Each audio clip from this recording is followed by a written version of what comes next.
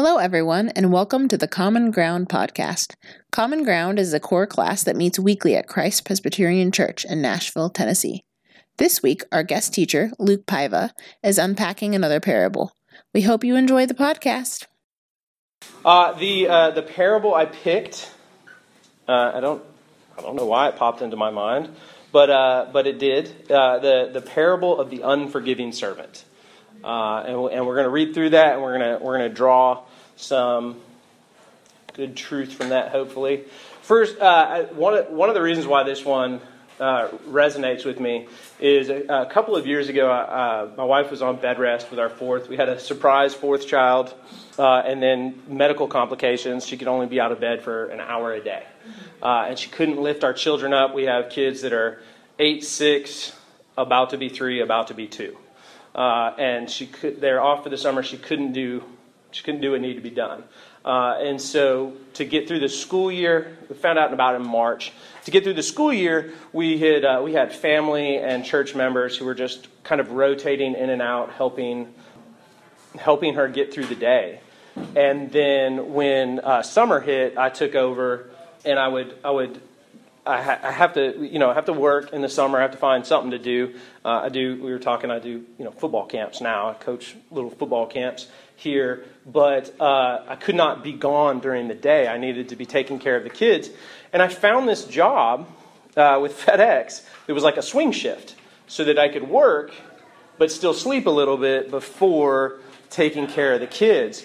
And it was not super glamorous. I drove to North Nashville. It was perfect for us. I could put our baby down at the time, and the boys were awesome. Our older ones, Johanna would tell them, my wife would tell them to go up to their beds at bedtime, and they would, which was a gift of God. They would go up, because I would leave. I would put the babies down at 6, and I would leave, and I would drive to North Nashville, and I would load FedEx trucks. And it's amazing. I don't know. I felt like the Flintstones. Like a whistle blows, does anybody? Okay, some people remember the Flintstones. Good. A whistle blows, the conveyor belts start, and they just start pouring packages at you, and you have to identify your loading bay on stickers and get them in the trucks. And then at a certain point, the whistle blows, and the conveyor belts stop, and you go home, and you come back and you do it again. And it was not easy work. It's not air conditioned. It was very loud. And I was sitting there at the end of a shift. I'd been there for a few weeks, and it was kind of wearing on me. It's like, I have a master's degree. I am loading trucks with I was like, that's okay, but this is a little different. And heavier and more. It was a heavy day. I don't know why, but the heavier and more packages were coming through, and they stopped the conveyor belts based on package load. So it was about time to quit, but the packages were still coming. And I'm getting packages stacked up around me. I can't get them off fast enough. And I look around, I'm the only one working. And I see a truck, and there's like 6 people in the truck checking the clock, drinking Gatorade, literally hiding from like a foreman in the truck, as I'm just like getting buried in these boxes. And I was becoming very upset. And God, I think it was clearly God, illuminating my heart His truth. You have found the perfect job for the hours you need. You have been brought hundreds of meals by your church. You have had people come in and out of your house for 3 months to get you to this point as a gift to pour into your life. What are you upset about? You don't know their story. You don't know what they're going through. And this job's a gift. This job is the perfect gift you needed that you prayed for. It is money and the time you can work. And my anger really dissipated. It was really pleasant. And I thought of this parable. I was convicted by this parable that I had been given much and not acted like it, not rejoiced in it, not poured that into other people's lives around me. And I think it's been a particularly special parable to me since then. So that's why I chose this one. Let me read it for you. It's a little bit longer, but it's worth hearing the whole thing. It's Matthew 18, 21 through 35, if you want to follow along. Then Peter came up and said to him, Lord, how often will my brother sin against me, and I forgive him? As many as 7 times? Jesus said to him, I do not say to you 7 times, but 77 times. Some of you may have 70 times 7. Could go either way. Therefore, the kingdom of heaven may be compared to a king who wished to settle accounts with his servants. When he began to settle, one was brought to him who owed him 10,000 talents. And since he could not pay, his master ordered him to be sold, with his wife and children and all that he had, and payment to be made. So the servant fell on his knees, imploring him, have patience with me, and I will pay you everything. And out of pity for him, the master of that servant released him and forgave him the debt. But when that same servant went out, he found one of his fellow servants who owed him 100 denarii. And seizing him, he began to choke him, saying, pay what you owe. So his fellow servant fell down and pleaded with him, have patience with me, and I will pay you. He refused and went and put him in prison until he should pay the debt. When his fellow servants saw what had taken place, they were greatly distressed, and they went and reported to their master all that had taken place. Then his master summoned him and said to him, you wicked servant, I forgave you all that debt because you pleaded with me. And should not you have had mercy on your fellow servant as I had mercy on you? And in anger his master delivered him to the jailers until he should pay all his debt. So also my heavenly Father will do to every one of you if you do not forgive your brother from your heart. That is the parable of the unforgiving servant. Thinking about parables first, if we approach parables as instructions for how we are to act only, we have missed the point. We have missed the point. The primary purpose of a parable is what Jesus says at the beginning, so that you may know what the kingdom of God is like, so that you may know who your God is and what his kingdom is like. And when you talk about the kingdom of God, we're talking about the coming, the secured in Christ's atonement, death, and resurrection kingdom that is coming in the last days, the new heavens and the new earth where there will be no more sin, no more sorrow, no more sickness forever. That is the kingdom of God, and that is what we're called to be citizens of. And Jesus, throughout his parables, is helping us who cannot see what his kingdom is like understand it better so that we can know what we're a part of and who we belong to. And so we need to look at this parable first before there is application, but we'll make it legalistic and a crushing burden if we don't recognize that the application comes out of knowing whose we are and what his kingdom is like. And so that's how I want to approach this. Setting the tone, again, too, parables don't answer, Jesus isn't answering the whole gospel. This is going to help resolve a problem for a lot of people at the end. This isn't answering the whole gospel. This is answering a very specific question and unveiling a piece of the gospel, a piece of the kingdom of God, not the whole thing. It's very specific question. Peter, I love Peter. Peter is an encouragement to me. Peter makes a lot of mistakes. And Peter has done great things already. He's the first to identify Christ as the Messiah. He's the one when everybody walks away and Jesus says, "You're going to leave too?" He stands up for the disciples and says, "You're the Holy Son of God. You have the words of life. Where else would we go?" That's Peter. That's awesome. But Peter is also the guy who doesn't get it, right? None of us fully get it until we're in heaven. But we get to see this play out in Peter's life. He sees Jesus' glory open up and be unveiled in the transfiguration, just a little bit before this. And he sees this glory of the kingdom. We should build tents right here. This is amazing. We should make this what we do. Let's build tents for this glory to dwell in here, and everything is great. But it wasn't for right now. It was a picture of what was coming. And then he is also, the disciples coming into this parable are arguing, hey, who's greatest in the kingdom of heaven? Who's the best? How do we get to the top of this kingdom? Because they're thinking the kingdom right now. They're thinking in earthly terms. How do you get to the top of this thing? And then Jesus is teaching, and what comes right before this is Jesus teaches on church discipline. He teaches on if your brother sins against you and doesn't repent, go to him and talk to him about it. If he still doesn't repent, bring another person, go and talk about it. If he still doesn't repent, bring the whole church, go and talk to him about it. And if he still doesn't repent, cast him out.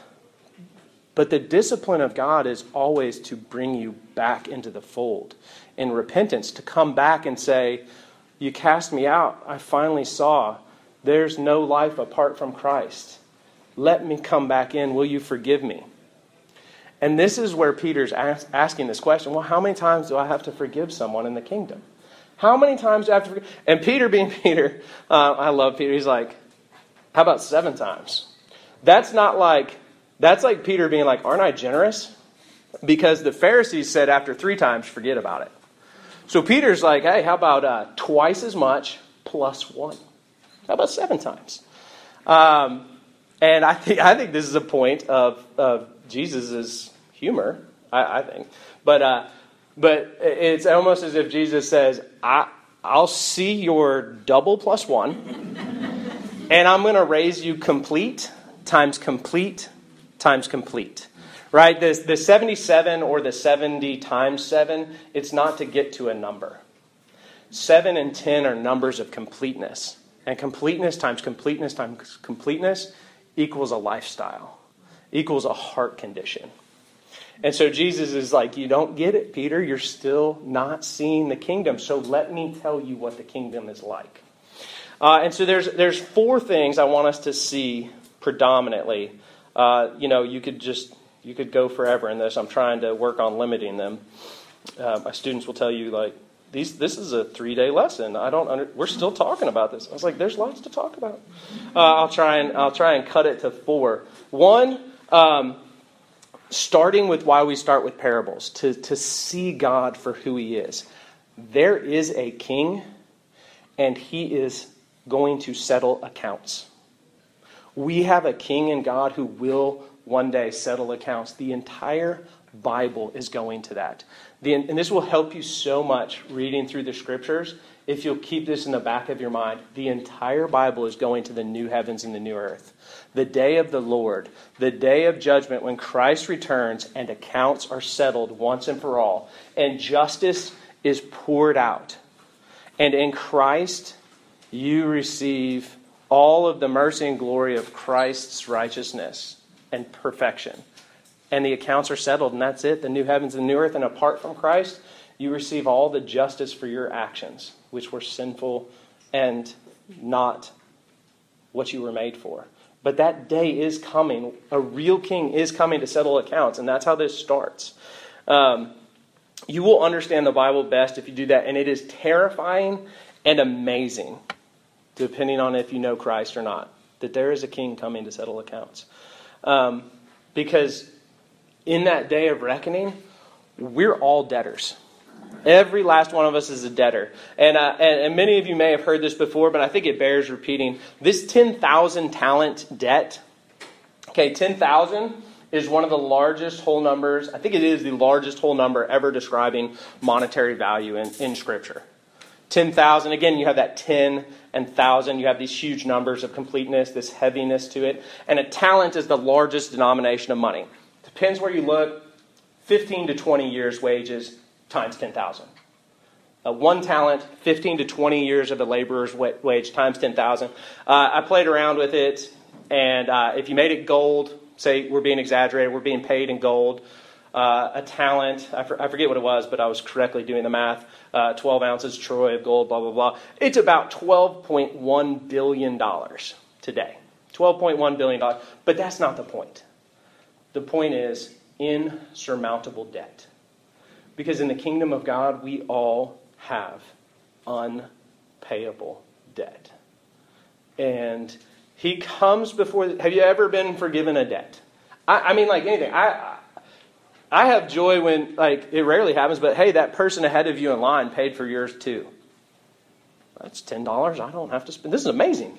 I have a lunch, and it didn't cost me anything. Somebody forgave me the $10. One of the ones I was thinking about this when I was in the Marine Corps Reserve and got out in 2003, like 10 days before the Iraq War. And my last few months of the reserve, I had a bad knee. And I was in rehab, and I couldn't drill. And so I was getting these doctor's notes, and then my contract was up. And then, 9 years later, went to buy a house and put in for a VA loan, which I qualified for, and they said, you didn't pay your debt. you missed those last few drills. You don't have the requisite number of days in service to be eligible for the VA loan. And I sent them every piece. I faxed. I think we bought a fax machine for this purpose, to keep faxing. I didn't have a scanner, I guess, to PDF email it. Just faxing and faxing and faxing. Doctor's notes. I had all the records, all my enlistment, all my schools I went to for all of my time in service. Just faxing. No, you don't qualify. You did not satisfy your debt. And I took everything, and I don't out of frustration, maybe trying to, I don't know, I sent them everything again in one stack. I was like, but here's everything that they've already told me no. There's no way with a VA home loan you don't have to have a down payment and there's no PMI. That was the only way we were getting a house. It was the only way we were getting a house. We were not getting a house without it. And I sent it in, and somebody different sent an email that just said, you're approved. Wow. It was like being forgiven a debt. There was nothing I could do about that. If the federal government says no, the answer is no. And somebody just said, you're approved. It was glorious. And this is, we're cheating ourselves as a people if we don't see our sin for what it is. If we don't understand the kingdom of God for what it is. If we don't see that the king is coming to settle accounts and we all have unpayable debt. We don't understand what we have in Christ. We don't understand what that cross has done. The unpayable debt has been paid on our behalf by God himself. You can't fully rejoice in that if you don't see the debt first. And so there's a real king, and he's really coming, and there's a real debt. And if we don't recognize that, we're robbing ourselves of joy. And what I hope we're going to build to, we're robbing others of joy if we don't live that kind of life, if we don't share that with the way we live. But there is good news. There's real forgiveness. There's real king and a real debt, and there's real forgiveness. And it's really glorious. So verse 26, he fell on his knees, imploring him, have patience with me, and I will pay you everything. No, you won't. These are the pleas of a desperate man who's about to lose everything. Him, his wife, his children, his property, they're all about to be sold into slavery. There will be nothing left of him. And he's not getting out of slavery. None of them are getting... You could get out of slavery in this day and age. But he doesn't have 12 billion, and he's not going to have 12 billion. Nobody's got 10,000 talents. And it's not going to be him. It's not going to be him that has 10,000 talents to get out of this. He will not pay it out, but he's desperate. And he's asking the wrong thing. I think this is testimony to his heart condition. He's not asking for mercy. He's saying, I'll get out of this. Just let me get out of this. I'll earn my way out of this. And to some degree, we're all doing that with God all the time. Just let me make it right and everything will be okay. No, you won't. I don't think you understand your debt. But there's something better. If you'll move past that, there's actually something better. There's a merciful king. Ask him for mercy. I tell my kids all the time. I hope they hear it. Benjamin, I hope you hear it. If you ask Jesus for mercy and forgiveness, what's his answer every time? Yes. Yes. And he doesn't even ask, but he gets it. This wasn't on his mind, but the response is, out of pity for him, the master of that servant released him and forgave him the debt. It wasn't even asked for. But he was, that word, this is one of my favorite parts of it. I'm doing distance seminary and I have to do Greek and it's really hard, but there are really beautiful things about learning it. I cannot pronounce this word and I could not even find, because it's a version of a verb, I couldn't even find someone pronouncing it online. Splanchnisthes. It's right in there somewhere. Having been moved with compassion. Having been moved with compassion. Here's the beauty of a word study when you do this. It's only used 4 times in the New Testament in that form. Only 4 times in the New Testament do you hear someone, having been moved with compassion, do something. It's here in this parable when this king forgives the unforgivable debt of his servant. And the 3 other times are Jesus. And It's in Mark 1, verse 41, when a leper is begging him to be healed. Jesus is moved with compassion and heals him. It's in Mark 9:22 when a father is begging for his child to be healed from an unclean spirit. And it's in Matthew 20:34 when Jesus heals blind men who are crying out for mercy to Jesus. This is you have something here when you recognize the intentionality behind this word choice in this lesson. Your king is moved with compassion to forgive you. I find this to be beautiful, and I find this to be, this is really one of the heartbeats of this thing. You know what the kingdom of heaven is like? It's your king being moved with compassion to forgive the unforgivable debt that you never could have done anything about. That is the kingdom you are a citizen of. That is the king you serve.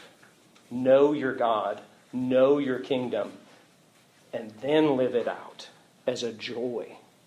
So what do we do about this? You have this real, true introduction of what the kingdom is and what it looks like. Now what do you do? There's always application to the Bible. It's just never the first point. It's not a list of things to do to be okay. It's a response to the glory that you already have. That's when you come to the, how can I use this? What can I do with this beautiful revelation that my king has been moved with compassion to forgive what I could have never earned? You live like it. You just live like that's true. You just live and rejoice in that, and it will have, there are real people out there, and they really need to hear this. And they really need to feel this and see this. And we get to testify to God's glory, and we get to partake in God's glory when we live in this and we forgive others. We get to partake in the work of God that He has given us in infinite value, in infinite quantity. We get to be a little part of that when we bring true forgiveness to other people. But I want to talk about the end first, because the end, this parable ends hard.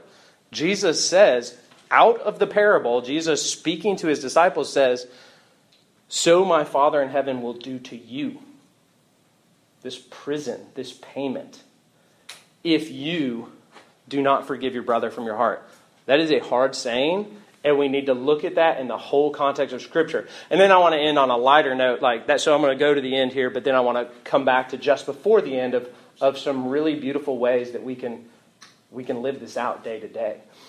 But let's address that. So there's a reality here. 100 denarii is not nothing. Okay, that's about a third of a year's salary for a laborer. 100 denarii is not just like, oh, he owed him a quarter and he choked him and threw him in jail. No. If you make $15 an hour, it's about $12,000, right? About $12,000 on an 8-hour day, and they actually work 12-hour days. So I don't know what it is, but it's not nothing. But it's also not 12 billion. All right, this is a real forgiveness he was being called to. It's not just like, oh, forget about it, I had 10 of them, no big deal. It's like, no, there's actually cost. But it's approaching the world around you with that kingdom perspective. I know who my king is. I know who I serve. I know what he's done for me. I can show you that. It's not easy, but I can show you that. That's what we're called to in this. And again, this is a shocking response. If you don't treat your brother like this, God will do the same to you. Let's look at that in the totality of Scripture, though. If you pull anything out of Scripture by itself, you can make a mess of it. It's why we're called to be in the whole Word all of the time. And this thing, you may have heard it before, let Scripture interpret Scripture. If Scripture says it can't be one thing somewhere else, like in one place, say Ephesians or John, it says salvation can't be this, then in Matthew, you can't make salvation something different. You can't have them contradicting each other. You have to choose the interpretation that matches the whole story. So I did pull these two out to remind us. This isn't about keeping, earning, or losing your salvation. This being thrown in prison to pay your debt off. This is not about your salvation. Salvation is secure in Christ. And we already know this. Ephesians 2, 8 and 9. This is a great one to commit to memory if you ever are working on that. For by grace you have been saved through faith, and this is not your own doing. It is the gift of God, not a result of works, so that no one may boast. Your salvation does not hinge on how you live it out. Again, that would be falling back into that, I'll work out of that 12 billion debt. I'll work out of that 10,000 talent debt. I'm good. I'll work out of it. Everything will be okay. I'll set everything straight. If you thought your salvation hinged on that, that would be falling into that mindset that Jesus is telling us this is not what the kingdom of God is like. All right? And John 10, 28 and 29. It's not about once you have salvation, blowing it and losing your salvation.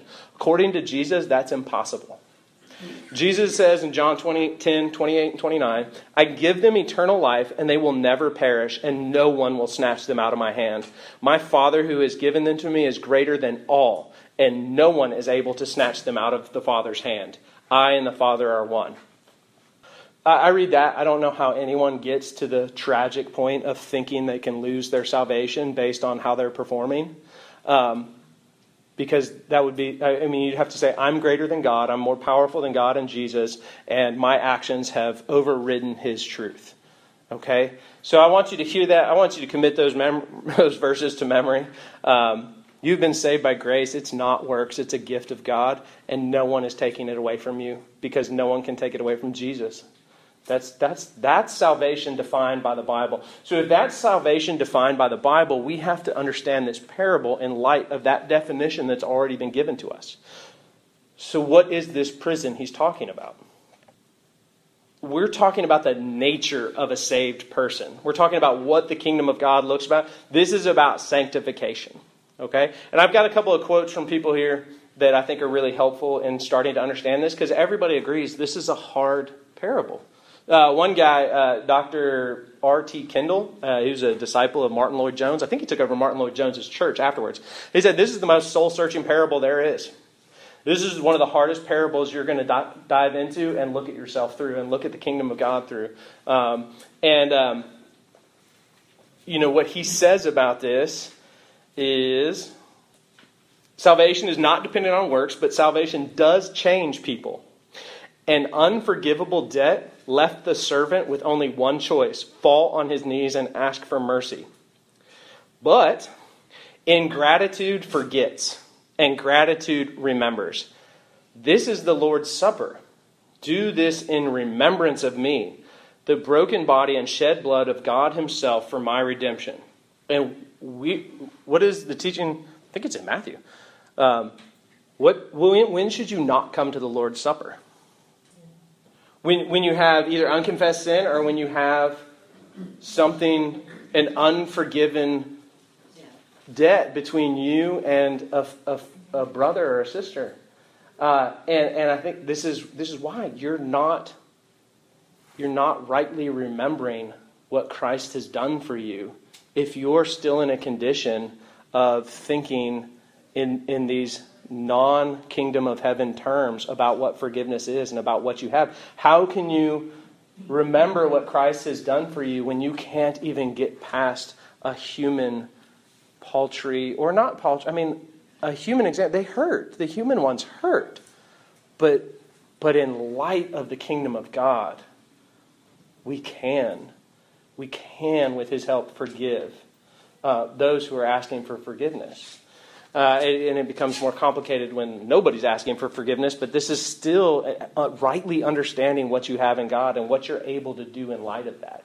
And so this remembrance of what Christ has done for us is a huge, huge portion. And when you deny yourself remembering what Christ has done for you, you are putting yourself in a horrible prison. When you are not rightly looking to God for who he is and what he's accomplished, you're in a dark prison. And they say, I think it gets a little misused and a little drifting away from Christ-centeredness, but it is true. You're setting yourself free when you forgive someone else. Not because it's all about you feeling better and having a burden lifted off yourself, but because if you're doing it in Christ, you are rightly seeing him for who he is, and you are rightly seeing your salvation for how magnificent it is. And you are free of that burden that you would put on yourself to lose sight of that. Paul David Tripp has another good saying related to this. Your salvation not only brings God's acceptance, but a new heart, softened by grace and capable of new thoughts and desires. You can forgive other people because God has made you new. You're different than the rest of the world. You're different than you were before. You're not a slave to sin. And he's referencing Ezekiel 36, 26 through 28. And I will give you a new heart, and a new spirit I will put within you, and I will remove the heart of stone from your flesh, and give you a heart of flesh, and I will put my spirit within you, and cause you to walk in my statutes, and be careful to obey my rules. You shall dwell in the land that I gave to your fathers, and you shall be my people, and I will be your God. When we rightly see the kingdom of heaven, we remember that he's our God, and we're his people. And we have nothing to fear. And we have nothing but joy to give to other people because our God has set all things right and forgiven all debts in Christ. And so we're free and capable to rejoice in that and bring it to other people. I always think of this. I'm not sure how it's been interpreted different ways by different people. This is from the Chronicles of Narnia. I love them. But I really think of this at a point in the last battle, the final book, where they're essentially going to heaven. They're dying and going to heaven, but it's the new heavens and the new earth. It's the last days. And these mythical people in the Pevensies are all duking it out, and they're getting thrown into this barn where the evil god... They're great books, read them. So they've moved on. And they've moved into Aslan's country. Aslan is the God Christ figure. In Aslan's country, the real Narnia is the new heavens and the new earth. But the dwarves are in there, and they can't see it. They're in their own prison. They're grumbling, and they can't see it. And here's a quote from observing them.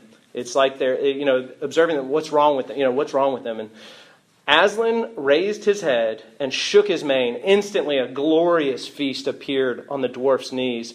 Pies and tongues and pigeons and trifles and ices, and each dwarf had a goblet of good wine in his right hand.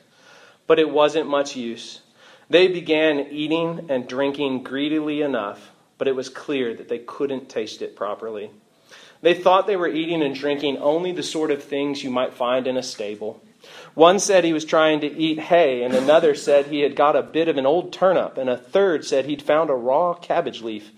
And they raised golden goblets of rich red wine to their lips and said, "Ugh, fancy drinking dirty water out of a trough that a donkey's been at. Never thought we'd come to this." But very soon every dwarf began suspecting that every other dwarf had found something nicer than he had. And they started grabbing and snatching and went to quarreling till in a few minutes there was a free fight, and all the good food was smeared on their faces and clothes or trodden underfoot. But when at last they sat down to nurse their black eyes and their bleeding noses, they all said, "Well, at any rate, there's no humbug here. We haven't let anyone take us in. The dwarfs are for the dwarfs." I remember, I don't think I've ever seen that any way other than just these people sitting in their own self-made prisons, turned in on themselves, unable to see the beauty and the glory that's around them and what they have. And I believe that's an artistic representation of what Christ is saying here. Like, you do, when you turn in on yourself, though saved in Christ, your salvation will never go anywhere because the Scripture testifies to that. You do. Read through the Psalms. There are lots of times where people are, "You feel so distant from me, God. Where are you? Why can't I enjoy your goodness?" And sometimes that's just a trial. That's just a hard time in life. And sometimes we put that on ourselves. And when we harbor vengeance, when we forget who God is and what His kingdom is like and what He's done for us, we forget all the good gifts that we have. And unforgiveness is forgiveness is so vital to the gospel. It is a king settling accounts once and for all that could not be paid, and forgiving you that debt. To lose sight of that is like putting yourself in this prison where you cannot enjoy or see or notice or perceive the good things that you have. And I just think, I don't know if that's what he was thinking about, but I think it's a really good representation. And then concluding here, to how do we go out and do that? It's still hard. It's still hard. What are the ways we can go out and actually live this truth out? Now that we can rightly look at what this truth is, how can we live this out? I think two things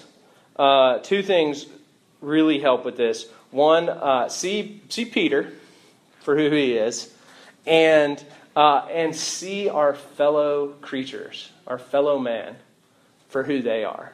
And when we rightly see them, when we rightly see the kingdom, and we rightly see our fellow man, then this becomes a far easier, greater task, greater glorious task. Peter. Side note: I think this is one of the testimonies of the truth of the Scriptures. Peter was a leader in the church until his martyrdom. He preached the sermon, converted 3,000 people in one day, the first mass conversion of Christianity. He is the rock that Christ built his church on. But man, I think he messes up more than any other apostle, and it's all accounted for in Scripture. He had the authority and the power to strike that stuff out. And there it is, just laid out through Scripture. Peter, the ridiculous screw-up, who loves Jesus and is forgiven and redeemed by Jesus. He didn't paint himself as this superhero with no errors. There's just the real Peter in there. And I think we can really be encouraged by that. Peter's a believer. Peter knows, loves, believes in Jesus. Jesus is Peter's Lord and Savior. He has declared that. And he still struggles and fails. And he's not losing his salvation. He's growing and seeing God for more of who he is and pouring that more into people's lives each time. This is not going to be a perfect endeavor. It wasn't for Peter. It won't be for us. But that doesn't mean it's over. That just means be encouraged.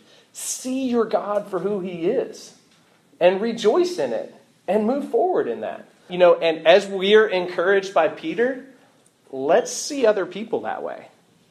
If we can be encouraged because Peter made mistakes and grew and learned from them, let's be encouraged that people who are making mistakes around us can learn and grow from it. We have Peter. We're being encouraged by Peter doing this. Let's see this in other people. Let's tell this truth to other people through our actions and our words. I don't think it should ever just be your actions. I don't think you should ever just be a really nice, forgiving person and let them figure out why. I think this should be like, hey, I really forgive you. And it's hard, but I really forgive you. You know why? Because Jesus forgave me everything I never could have done. And that's an offer for you too. This is an evangelistic life, an evangelistic heart. This is bringing the gospel to other people with your actions and your words. Tell them why. Or else you're cheating them the best part of it. You're cheating them the best part of it. And last Greek here, where there's two things with this. That servant, I hadn't noticed this before, but that servant asks for mercy almost identically to the way that the one forgiven much asked for mercy. Forgive me. Please have patience with me, and I will pay you back. When we hear our words repeated back to us, normally that should I'm so sorry. You know what? I actually have a bigger debt. And I know exactly how you feel. I was begging. I wasn't even begging for mercy. I was going to try and pay it back, and it was impossible. I don't know what I was going to do. I'm so sorry I treated you that way. Thank God we have a forgiving King who teaches us and allows us to take part in what he's doing through forgiveness. But he doesn't hear it. He doesn't recognize it. It's heartbreaking. He's confronted with the very same words of need in a situation that's nothing, night and day from his situation, and can't He's not moved with compassion. And the kingdom, citizens of heaven are moved with compassion because our King was moved with compassion for us. And one of the words, again, the word used there in the Greek, sundulos, for fellow servants, translated fellow servant, sundulos. It's just a compound word, sun with doulos, slave. And that with, I like that with, and I look for that with, because that's how Paul always talks about union with Christ. Paul made compound words up to describe how good it was to be a part of Christ. Sun Christos, with Christ. Everything with union with Christ. Our fellow humans, believers and unbelievers alike, there are with slaves. We are one. We are sundulos.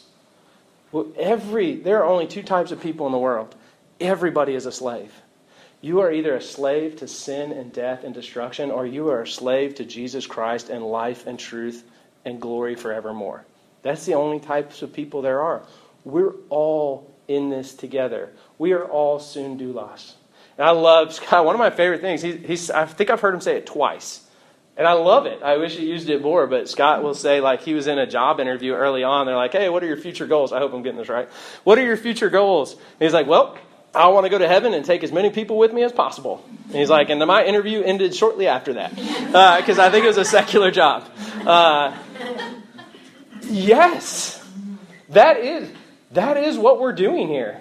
We are going to heaven. There is a day where all accounts will be settled and all things will be made new, and in Christ we will partake in all the forgiveness and glory that could ever be imagined.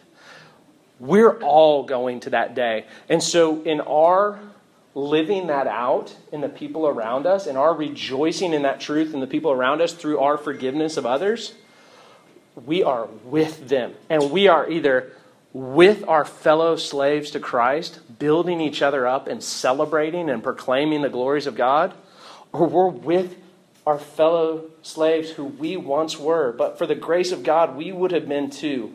And we are showing them and calling them to come into this glorious kingdom with us. And so we can, because we have it guaranteed, we can absolutely bring it to other people. Why would we not? Why would we don't want to see anybody. There's not a soul on this planet, ever was or ever will be, that in the final days we would see go to hell and be like, yeah, that's what you get. All we will know is like, thank you, God, for forgiveness. Thank you, God, for forgiveness. That's for everybody, and we should be living that out and proclaiming that to people through our actions every day. This is not, and this is just bringing this home, this is not a grinding, scolding yoke of burden. Do this, treat people this way, or you will not be okay. This is a beautiful boundary marker and a call to celebrate who you already are. And to bring it to other people, to offer it to them, to draw them in through sharing what you know.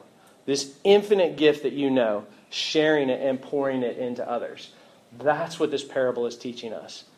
Just exactly who our King is and what He's done. He didn't just forgive our debt.